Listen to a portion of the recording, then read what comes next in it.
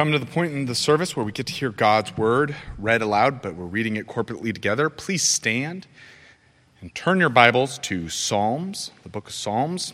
We're going to be reading Psalm 2 in its entirety, Psalm 2, 1 through 12.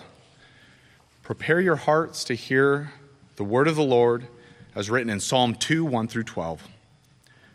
Why do the nations rage and the peoples plot in vain? The kings of the earth set themselves, and the rulers take counsel together against Yahweh, against his anointed, saying, "Let us burst their bonds apart and cast away their cords from us." He who sits in heaven laughs. The Lord holds them in derision. Then he will speak to them in his wrath and terrify them in his fury, saying, "As for me, I have set my king on Zion, my holy hill. I will tell of the decree that Yahweh said to me, 'You are my son, today I have begotten you. Ask of me, and I will make the nations your heritage and the ends of the earth your possession. You shall break them with a rod of iron and dash them in pieces like a potter's vessel.' Now therefore, O kings, be wise, be warned, O rulers of the earth. Serve Yahweh with fear and rejoice with trembling. Kiss the Son, lest he be angry and you perish in the way, for his wrath is quickly kindled. Blessed are all who take refuge in him." Amen. May God's word be blessed to you this day. Please be seated.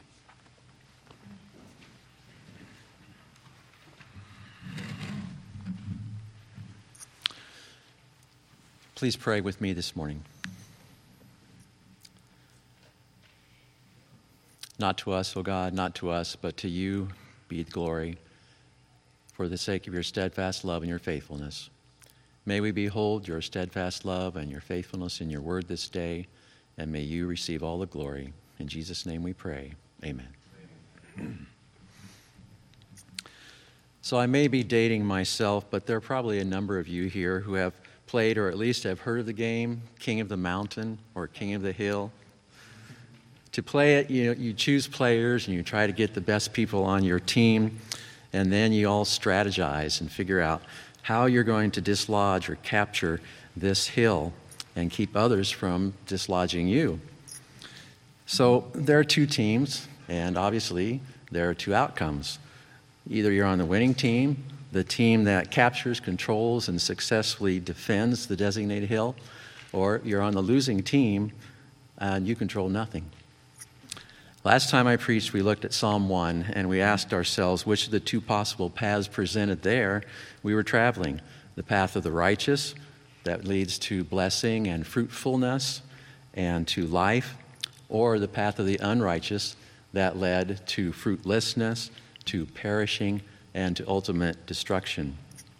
Today we continue our journey through the book of Psalms by looking at Psalm 2, which our brother just read for us, which brought to my mind this game of King of the Mountain only being played out on a cosmic scale.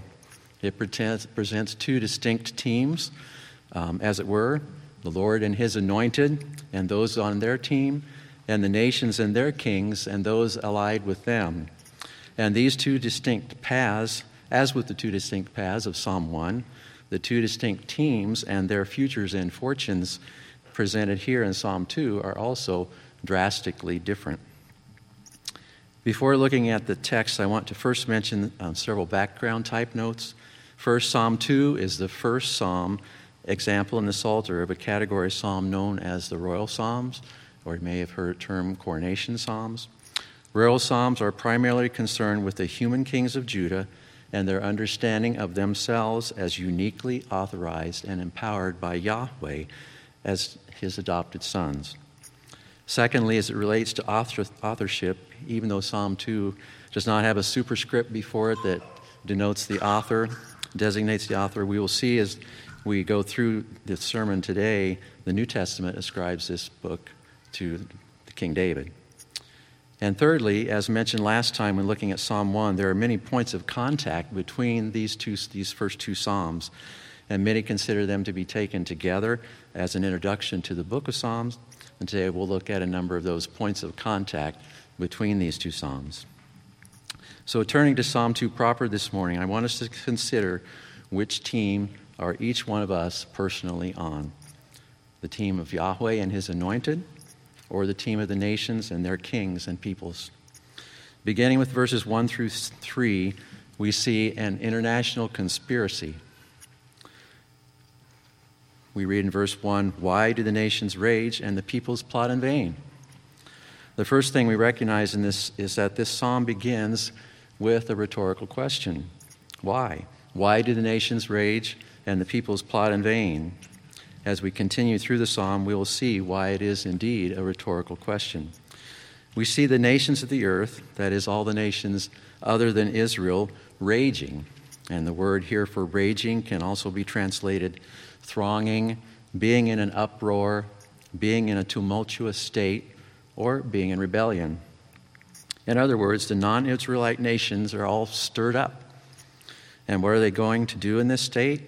We read, "The peoples of those nations are devising or plotting a vain thing." So here in this first verse, we have our first connection back to Psalm 1. The word that we saw in Psalm 1, verse 2 for meditate, as you may remember, we pointed out it was the Hebrew word hagah, which had the sense of imitating the sound of low voices, murmuring or muttering as one reads Scripture in a low undertone. Here it has a sense of to plan or to plot or to conspire. So we see the stark contrast between the blessed man in Psalm 1 who delights in and meditates or hagahs on the word of God, of the Lord, and those here who hagah to plot and conspire and rebel against that word of the Lord. We also see in this first verse that all this plotting, the uproar, the attempted rebellion is described as what? A vain thing. It's emptiness. It will amount to nothing. They're all meditating. What they're meditating on is vanity. So from the first verse, we see that these nations and their peoples will not succeed despite their noisy, tumultuous, evil plotting. Moving to verse 2, we read, "The kings of the earth set themselves, and the rulers take counsel together against Yahweh and against his anointed, saying." Here we see the kings of the earth choosing their teams, as it were, picking the best who will go to battle with them against Yahweh and his anointed. They're taking counsel together, coming up with their best strategy that they believe that will be able to enable them to win against Yahweh and his anointed. There's no particular event in history that this psalm is tied to. The language describes all or any nations in history that do not acknowledge Israel or Israel's God or his anointed king. We see that these kings and rulers set themselves, which can have the sense of stationing or standing or taking one stand against. Here they do this against Yahweh and against his anointed. This international, worldwide alliance of kings and rulers are deceiving themselves into thinking that they can stand against the sovereign King of kings and Lord of lords. How laughable is that? Well, we'll see in the coming verse. And who is this that is called his anointed, or in Hebrew, Mashiach or Messiah? Even though the ESV and the NASV have capital A, anointed, other versions such as NIV and the King James have lowercase a, anointed. Most commentators agree that at the time of the writing of this psalm by David, the Israelites hearing the word anointed would have naturally thought it to be King David or one of his descendants. One commentator puts it very succinctly when he states, "The psalm is obviously a kingship psalm, speaking of the divine king as well as his anointed, the designated human king. In its Old Testament context, Psalm 2 likely functioned as a psalm that accompanied the inauguration of the divinely appointed Davidic heir who occupied the throne in Jerusalem. As part of the ceremony, he was anointed, that is, the priest would pour oil on his head in a ceremony that symbolized his divine authorization and empowerment for the office," end quote. As time went on, however, and one Davidic king after another failed to fulfill the prophecies of the Anointed One or to walk in obedience to Yahweh, the Jews came to realize that the anointed this verse was looking forward to was a greater son of David, a true Messiah, which we know, who have the New Testament, realize is the Lord Jesus Christ, the Greek word for Christ being anointed. He being the true anointed prophet, priest, and king. We read of his fulfillment of this in Acts chapter 4. If you would, please turn your Bibles with me to Acts chapter 4. And we'll begin reading in verse 23. Following Peter and John's release after being jailed by the council, we read this in Acts 4, 23 through 28. When they were released, they went to their friends and reported what the chief priests and the elders had said to them. And when they heard it, they lifted their voices together to God and said, Sovereign Lord, who made the heaven and the earth and the sea and everything in them, who through the mouth of our father David, your servant, said by the Holy Spirit, why did the Gentiles rage and the peoples plot in vain? The kings of the earth set themselves, and the rulers were gathered together against the Lord and against his anointed. For truly in this city there were gathered together against your holy servant Jesus, whom you anointed, both Herod and Pontius Pilate, along with the Gentiles and the peoples of Israel, to do whatever your hand and your plan had predestined to take place. Doesn't this sound like kings and rulers and peoples? We see how these verses of our psalm came to be seen, and rightly so, as looking forward to the Lord Jesus Christ. Here also, as I mentioned, is where we see that this psalm is attributed to King David. Moving on to verse 3, we see the intent of the rebellion. Let us burst their bonds apart and cast away their cords from us. When the Hebrew speaks of bonds and cords here, the picture is that of two oxen yoked together, tied together. Considering again the interconnectedness between Psalms 1 and 2, it allows us to recognize that bonds and cords that the rulers want to forcefully, even violently, and burst apart and cast away are the laws and regulations, the life-giving guidance that God has given us in his law, as we saw when we considered Psalm 1. These rulers and people see themselves as in bondage or shackled by Yahweh and his anointed and his law. They intend to throw off all constraints and enjoy what they deem to be freedom. What is this thinking? It's nothing less than the age-old delusion of Satan to portray God and his good laws and restrictions as holding back mankind from being all that they can be, from being truly safe, truly free. I say age-old because we see it as far back as the Garden of Eden. We read this in Genesis chapter 3, 1 through 5. Now the serpent was more crafty than any other beast of the field that Yahweh God had made. He said to the woman, Did God actually say, You shall not eat of any tree in the garden? And the woman said to the serpent, We may eat of the fruit of the trees in the garden, but God said, You shall not eat of the fruit of the tree that's in the midst of the garden, neither shall you touch it, lest you die. But the serpent said to the woman, You will not surely die, for God knows that when you eat of it, your eyes will be open, and you'll be like God, knowing good from evil. So we see here the serpent. God's holding you back. Go ahead, take and eat, and you'll be wise. But we don't see anything of this mentality in the world around us today, do we? I think you would agree with me that we absolutely see this thinking all around us. This was made abundantly clear to those of us who participated in the recent Sunday school class based on the Carl Trueman book, Strange New World.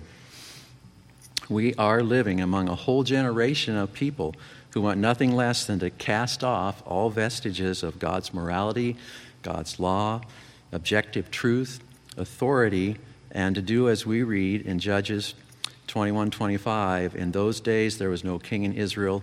Everyone did what was right in his own eyes. Doing what is right in our own eyes, what's right for them, and will supposedly allow them to be all that they can be, or truthfully all that they want to be.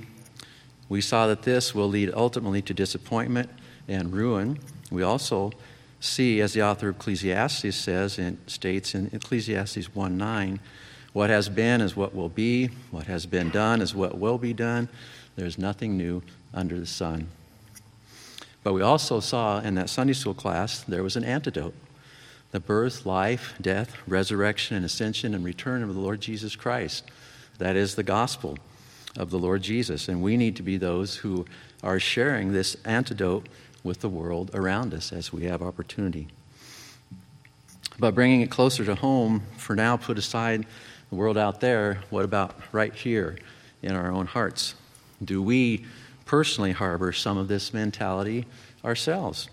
Do we secretly or even openly accept lies of Satan that God's laws and requirements are too confining, too restrictive, keeping me from being all I was meant to be or all that I want to be? If so, we're siding with the wrong team, the losing team, and we need to repent and to proclaim the antidote, the gospel, to ourselves. And as we recognize repeatedly in Psalm 1, we recognize here as well that the Lord Jesus Christ is our supreme example. He not only never complained about the laws of his Father being too strict, too confining, keeping him from being all that he could be, what we see instead. He not only willingly and perfectly obeyed all the commands and laws of his Father, not only in letter but in spirit, but he delighted in doing so. And in fact, we have the Lord Jesus in speaking to his disciples in John 4, saying that doing the will of his Father was so much a part of his life that it was like food to him. In John 4:32 through 34, we read, "But he said to them, 'I have food to eat that you do not know about.' So the disciples said to one another, 'Has anyone brought him something to eat?' Jesus said to them, 'My food is to do the will of him who sent me and to accomplish his work.'" May we strive to be more like our supreme example in walking and delighting to walk in obedience. Moving on to verses 4 through 6, we see the divine response. Beginning in verse 4, we read, "He who sits in the heavens laughs, the Lord holds them in derision." So in contrast to the puny kings and rulers ruling in their own nations on earth, we see the Lord sits where? In the heavens. As Pastor Nick has shown us in preaching through the book of Exodus, the nation of Israel had many so-called gods who were associated with it. These were local gods, as it were. Their rule and influence was in the land of Egypt. We see the same idea as the Israelites were entering the promised land. The nations that they were to drive out each had their own local god. But here the picture given by the phrase "sits in the heavens" is that the Lord God is the ultimate sovereign, enthroned in heaven, and will rule over all the nations of the earth. As such, he's not unaware of what these kings and rulers are plotting in their ignorance and arrogance. He knows exactly what they're up to and laughs at their intents and holds them in derision. The verb laughs has a sense of to laugh at, to joke at, to muse at, to scorn. And the verb derision here carries a more serious sense of to deride, to jeer, to mock, and to scoff at, hold in contempt. So here we have another connection back to Psalm 1. As one commentator aptly puts it, scoffers sit in their seats, as we saw in Psalm 1, verse 1, and concoct impossible strategies to throw off the Creator's yoke, which we just read in the first 3 verses of this psalm, while Yahweh sits enthroned in the heavens, impervious to their attack, scoffing right back at those who think so little of him. End quote. And we see this in the next verse, verse 5. "Then he will speak to them in his wrath and terrify them in his fury, saying." Here we see God's laughter and scoffing gives way to his speaking to them in wrath. His words confront head-on the words of the kings of the earth in verse 3. The Hebrew noun here, wrath, ap, can have a range of meanings from anger to breath to even nostrils. Thus, we have the picture of God breathing or snorting through flared nostrils in anger. And coupled with the noun fury, haran, which comes from the word for burn, we see the reason that the kings and rulers of the earth are terrified. Due to their attempted rebellion and arrogance toward him, the sovereign Lord of all is addressing them in his blazing rage. And they recognize that, ruh-roh, they have gone too far. They have aroused the holy sovereign against themselves. And we know from the creation account in Genesis 1 and from other places in Scripture, such as Psalm 33:9, that when God speaks, he acts. In Genesis 1, he spoke and it came into being. In Psalm 33, what God spoke came to pass and stood firm. So how is God going to act in this case? Moving on to verse 6. We read what God spoke to them in his fury and wrath and what action he took. Verse 6, As for me, I have set my king on Zion, my holy hill. He says, I've had it with you puny kings and rulers and your people and your attempted coup against me, and I'm sending a regiment of my holy angelic warriors to destroy every last one of you. Right? Is that what he said? No, that's not what he said at all. To my shame, knowing my heart, that's probably what I would have done if it was in my power to do so. But no, that's not how God responds. He's merciful. He does not give these rebels what they deserve. In fact, in coming verses, we will see he even extends grace to them. May we be more like our merciful and gracious God in our dealings with those around us, in our families, in our church, in the world around us. What then is God's response? A paraphrase might be, irrespective of what you may try to do in all your bluster and arrogance, I have set my king on Zion, my holy hill. And as we see in coming verses, this reference to a singular king clearly and divinely installed in his office alludes to the Jerusalem dynasty of the Davidic kings. One commentator aptly says it this way, the Lord neither negotiates with rebels nor adjusts himself to suit their demands, but simply reaffirms his royal plan. His king is installed. That's the end of the matter. Just as in Genesis 3, the great rebellion did not alter divine sovereignty one iota, end quote. I don't know about you, but this brought to my mind Psalm 115, verses 2 and 3. Why should the nations say, where is our God? Our God is in the heavens. He does all that he pleases. Indeed, he does all that he pleases. For those of us in Christ, this should be a great source of comfort and encouragement to us as we go through the trials of our lives and see the chaos and evil all around us, sometimes seemingly to be winning. We know it's all an illusion from the evil one, and that there is only one winning team. That's the team of Yahweh and his anointed and those who are on it. Please consider with me again, can you and I confidently say, this is the team I'm on, the team of Yahweh and his anointed? Moving on to verses 7 through 9, we see the covenant kingship proclaimed. In verse 7, I will tell of the decree. Yahweh said to me, you are my son. Today I have begotten you. First question you might have is, what is the decree that is referenced here? We know from history that this decree was a document given to the Israelite king during his coronation ceremony. It was his copy of the covenant document designating the renewing or the continuing of God's covenant relationship with the Davidic kingly line. And from the next phrase, Yahweh said to me, we see that this document contained the words of Yahweh to successive Davidic kings. It's the covenant language which the prophet Nathan delivered to Yahweh, from Yahweh to David in 2 Samuel chapter 7. Please turn with me in your Bibles to 2 Samuel chapter 7. We'll begin reading in verse 11b. 2 Samuel 7, beginning in 11b. Yahweh declares to you, Yahweh himself will establish a house for you. When your days are over and you rest with your ancestors, I will raise up your offspring to succeed you, your own flesh and blood, and I will establish his kingdom. He is the one who will build a house for my name, and I will establish the throne of his kingdom forever. I will be his father, and he will be my son. When he does wrong, I will punish him with a rod wielded by men, with floggings inflicted by human hands. But my love will never be taken away from him, as I took it away from Saul, whom I removed from before you. Your house and your kingdom will endure forever before me. Your throne will be established forever.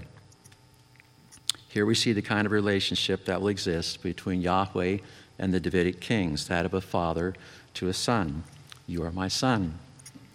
As one author comments, this sonship language suggests that the king from David's line has taken up the role of Adam, the son of God.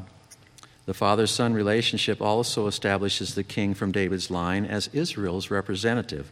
For as we have seen at the Exodus, Yahweh denominated Israel as his firstborn son. When Yahweh names the Davidic king his son, he makes him his Adamic vice-regent.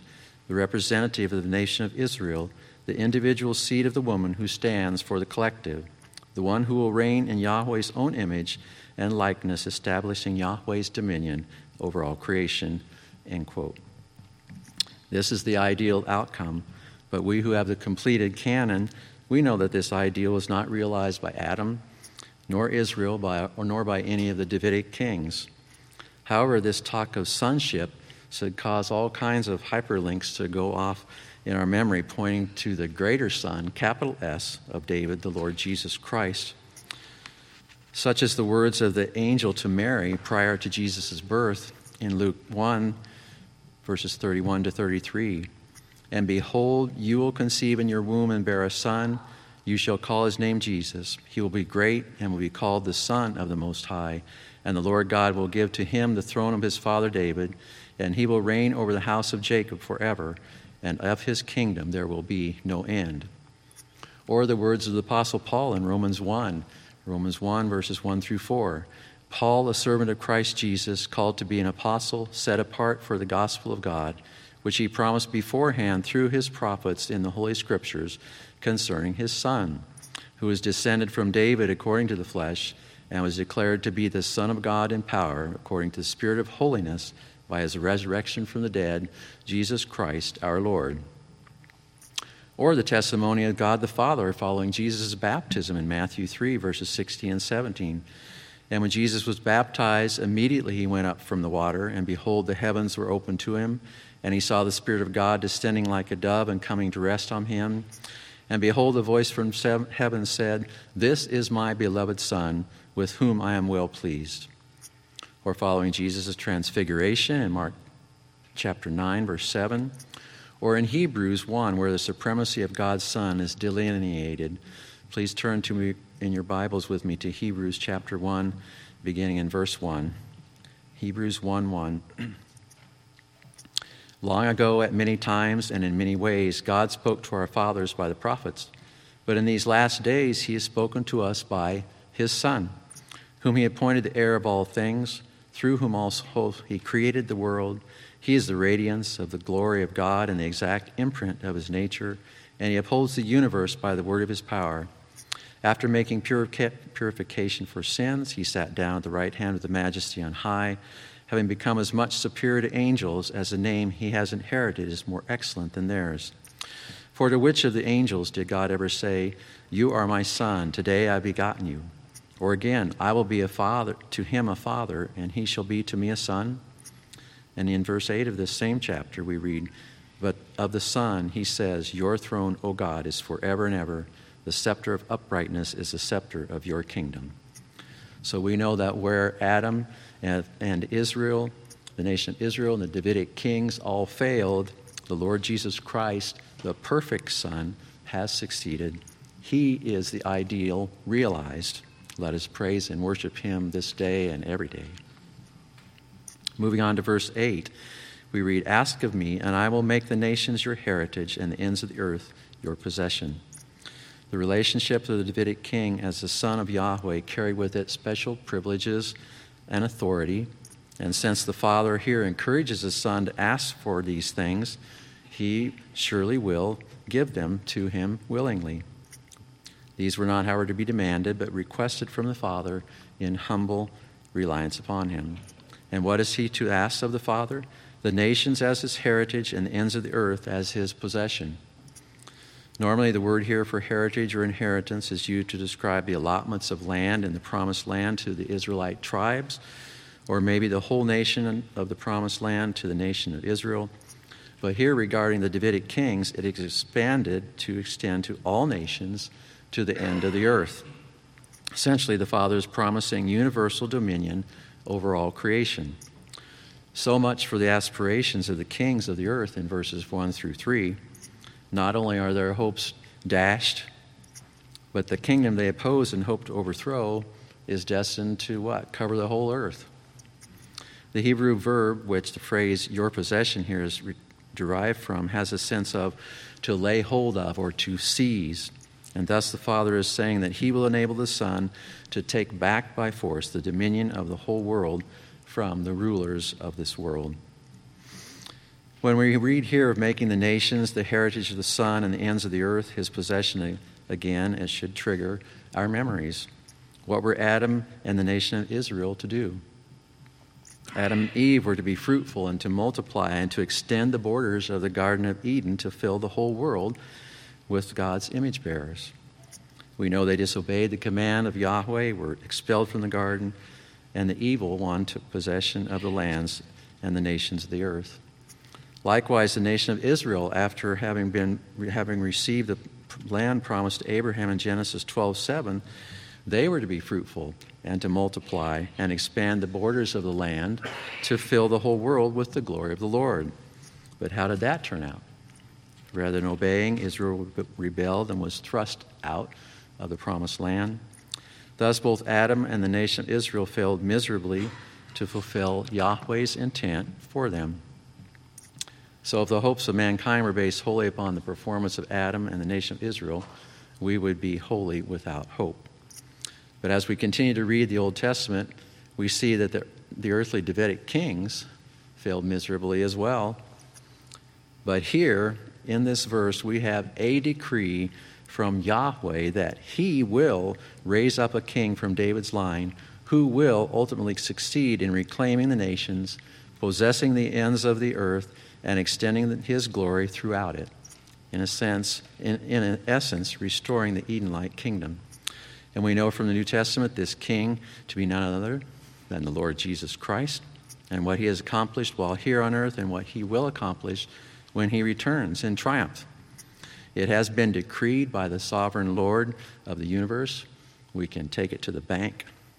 May this also be a great source of comfort to us today, living in this chaotic, sin-cursed world. This brings us to verse 9, where we read, "You shall break them with a rod of iron and dash them in pieces like a potter's vessel." Here we see the fate of the rebellious nations if they persist in their rebellion. They will be broken with a rod of iron and dashed to pieces by the Son, Yahweh's anointed, whom he has installed to rule on his holy mountain. The verb break here has the sense of to ruin or to devastate something. Another meaning of the word for rod that we see in this verse could be scepter. It's the same word used in Genesis 49:10, where Isaac is blessing his son Judah, where we read, "Judah is a lion's cub. From the prey, my son, you have gone up. He stooped down, he crouched as a lion and as a lioness. Who dares rouse him? The scepter shall not depart from Judah, nor the ruler's staff from between his feet, until tribute comes to him, and to him shall be the obedience of the peoples." And in Numbers 24:17, in Balaam's final oracle, where he blessed Israel rather than cursing them, we read, "I see him, but not now. I behold him, but not near. A star shall come out of Jacob, and a scepter shall rise out of Israel. It shall crush the forehead of Moab and break down all the sons of Sheth." So we see here in verses 8 and 9 of our psalm, Yahweh decreeing to fulfill the blessings to Judah in Genesis 49:10 and to the nation of Israel in Numbers 24:17. And ultimately in the crushing of the forehead of Moab and the breaking down of the sons of Sheth, that the seed of the serpent will be crushed, as was promised in Genesis 3:15. The decree is made, but the identity of this son is unknown to the readers at the time of this writing. The Jews of the time would naturally have thought it to be the earthly son of David, but we know how that played out as it went on. It did not. For we, however, are blessed to have the New Testament. We read in Revelation 19:15, of him who will come in, riding a white horse, the one who is called faithful and true, the King of kings and the Lord of lords, the Lord Jesus Christ, at his second coming. Revelation 19:15 reads, "From his mouth comes a sharp sword with which to strike down the nations, and he will rule them with a rod of iron. He will tread the winepress of the fury of the wrath of God the Almighty."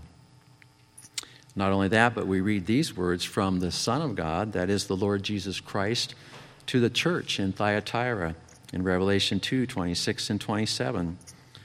"The one who conquers and who keeps my works until the end, to him I will give authority over the nations, and he will rule them with a rod of iron. And when earthen pots are broken in pieces, even as I myself have received authority from my Father. So we see here the same language of having authority over the nations, ruling them with a rod of iron, and breaking them to pieces as earthenware pots. But here it's addressed to the church. It's addressed to us. If we overcome and remain faithful to the end, the Father has willed that not only will his Son rule in this way, but the church will also reign as joint heirs with the Son. How cool is that? Isn't our God an amazing God? Amen. Again, we must consider which team are we personally on. The team of Yahweh and his anointed, who will rule with authority and power the rebellious nations with a rod of iron, or the team of the rebellious nations who are, by contrast, like frail, fragile potter's vessels who will be dashed to pieces in the judgment to come. This brings us to the final pericope, verses 10 through 12, the final warning to the rulers. We see in these verses, these closing verses of the psalm, the amazing graciousness of our God. Beginning in verse 10, "Now therefore, O kings, be wise, be warned, O rulers of the earth." In case the kings and peoples of the nations were too dense to get the implications of what he just spoke to them in verses 5 through 9, God graciously and explicitly tells them to wise up or gain understanding or obtain a right perspective on their situation. And he tells them to be warned or accept instruction or correction or rebuke. But lest we think in our hearts in reading this that God is too gracious, he's gone too far, I wish he would have just let them go along and suffer the judgment that they deserve. Let me remind us how much we were at one time like them, as we read in Ephesians chapter 2, verses 1 through 3.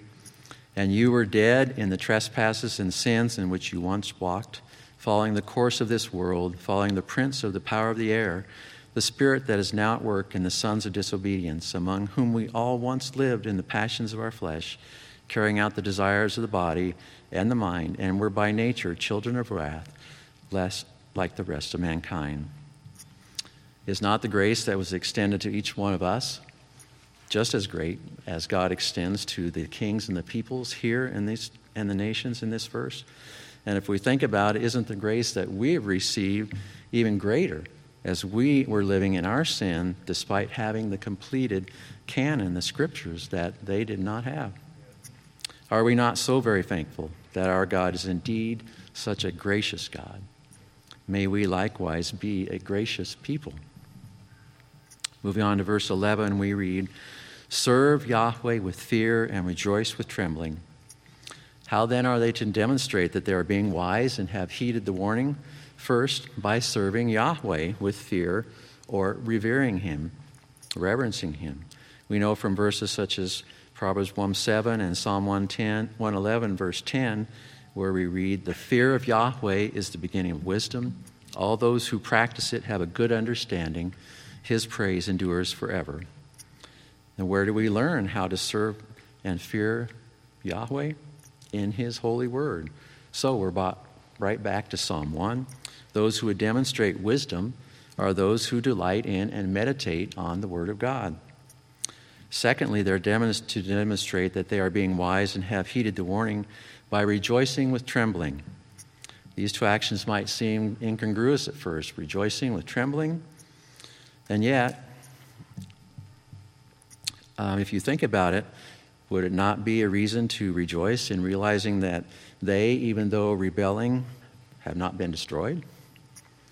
And yet simultaneously, would it not be a reason for trembling that the sovereign God of the universe is aware of their plotting and that he has addressed them directly in verses 5 through 9, where he speaks to them in his wrath and terrifies them in his fury and pronounces his divine decree against them? I believe there is every reason to experience both rejoicing and trembling here. This brings us to the closing verse of this psalm. "Kiss the Son, lest he be angry, and you perish in the way, for his wrath is quickly kindled. Blessed are all who take refuge in him."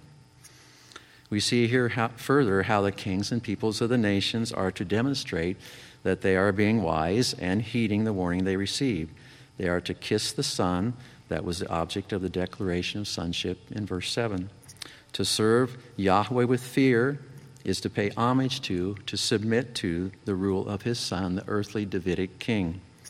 To fail to do so will result in dire consequences, that is, their coming under the quickly kindled anger of the Lord, which will result ultimately in their perishing in their way. So this verse again should immediately take us back to Psalm 1, where the same language is used to describe the fate of the wicked who do not delight in the law of Yahweh and so perish in their way. This brings us to the last phrase of Psalm 2, "Blessed are all who take refuge in him." Again, we immediately recognize a link back to Psalm 1. The word used here in the last verse of Psalm 2 for blessed is the same Hebrew word used in Psalm 1, verse 1, thus forming an inclusio around the two psalms. Thus here, as in Psalm 1, the one who takes refuge in the Lord will experience a state of happiness that flows from a sense of well-being and rightness, an Eden-like existence that includes a harmonious relationship with God and humanity. And just as when we looked at Psalm 1, we recognized that as poetic literature, the Psalms often present life in an idealistic light. But even though idealistic, it is completely accurate nonetheless. Those who submit to the Lord's authority and serve him and his king will surely be blessed, whereas those who stubbornly rebel against the Lord's authority and his king will surely perish in their way.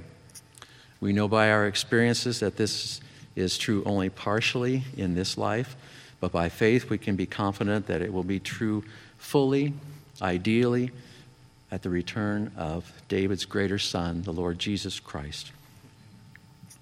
In conclusion, in today's psalm, the kings and peoples of the nations have been charged to choose which team they are on. There can be only one king of the mountain. Will they remain among this rebellious throng, plotting an overthrow, and so perish under the wrath of God? Or will they submit to the authority of and serve Yahweh and his Son and be blessed? Each one of us here is being called to answer the same question personally today. Boys and girls, please look up here. I have something for you to hear. You know, when you play games, if your mommy and daddy are playing, you want them to be on your team, right? That way they can help you, they can teach you, and they love being on your team. Well, as you grow older, it will be more important than anything that you are on another team. Do you know what that team is? It's God's team with his Son, Jesus, by obeying his commands and trusting Jesus to save you from your sins. Ask your mommy and daddy about this team. They'd love to tell you about it, help you learn more about this team, more than anything else. And you know what? It's the only winning team. On a more somber note, for those here who are outside of Christ, who willfully refuse to serve the Lord or submit to his authority and the authority of his Son, the Lord Jesus, you may fear what rulers or other men can physically do to you during your lifetime, even fear for your life. And that is a legitimate fear in these crazy times that we live.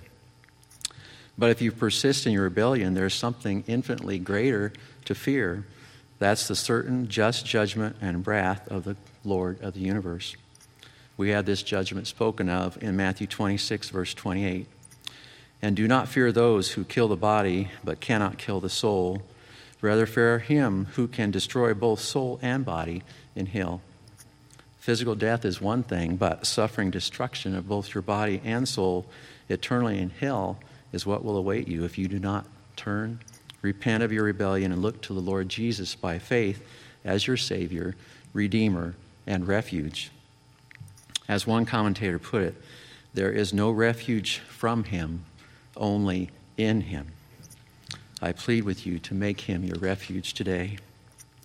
And for my brothers and sisters in Christ, in examining ourselves today, have we in any measure given in to the lie of seeing God's laws and requirements as too confining, too restrictive, keeping us from being all we were meant to be, rather than seeing them rightly as imparting wisdom and being joyously freeing? If so, repent with me of these thoughts, and let each of us seek to display our allegiance to Yahweh and his Son, by serving them with reverential fear and obeying their law, and in so doing enjoy the blessing of freely, joyously, and wisely serving and reigning on their forever team. Amen. Please pray with me. Our God, we pray that you would indeed help us to see aright, have a right perspective on our lives here, that you would give us that desire to show you the holy reverence and fear that you are due, that you would give us the desire to obey you, that you would help us not to listen to the lies of the evil one, but that we would joyously and with gratitude love in your word, delight in your word, meditate on your word, serve you, that we might ultimately be blessed, that we might be found on the right team. In Jesus' name we pray. Amen.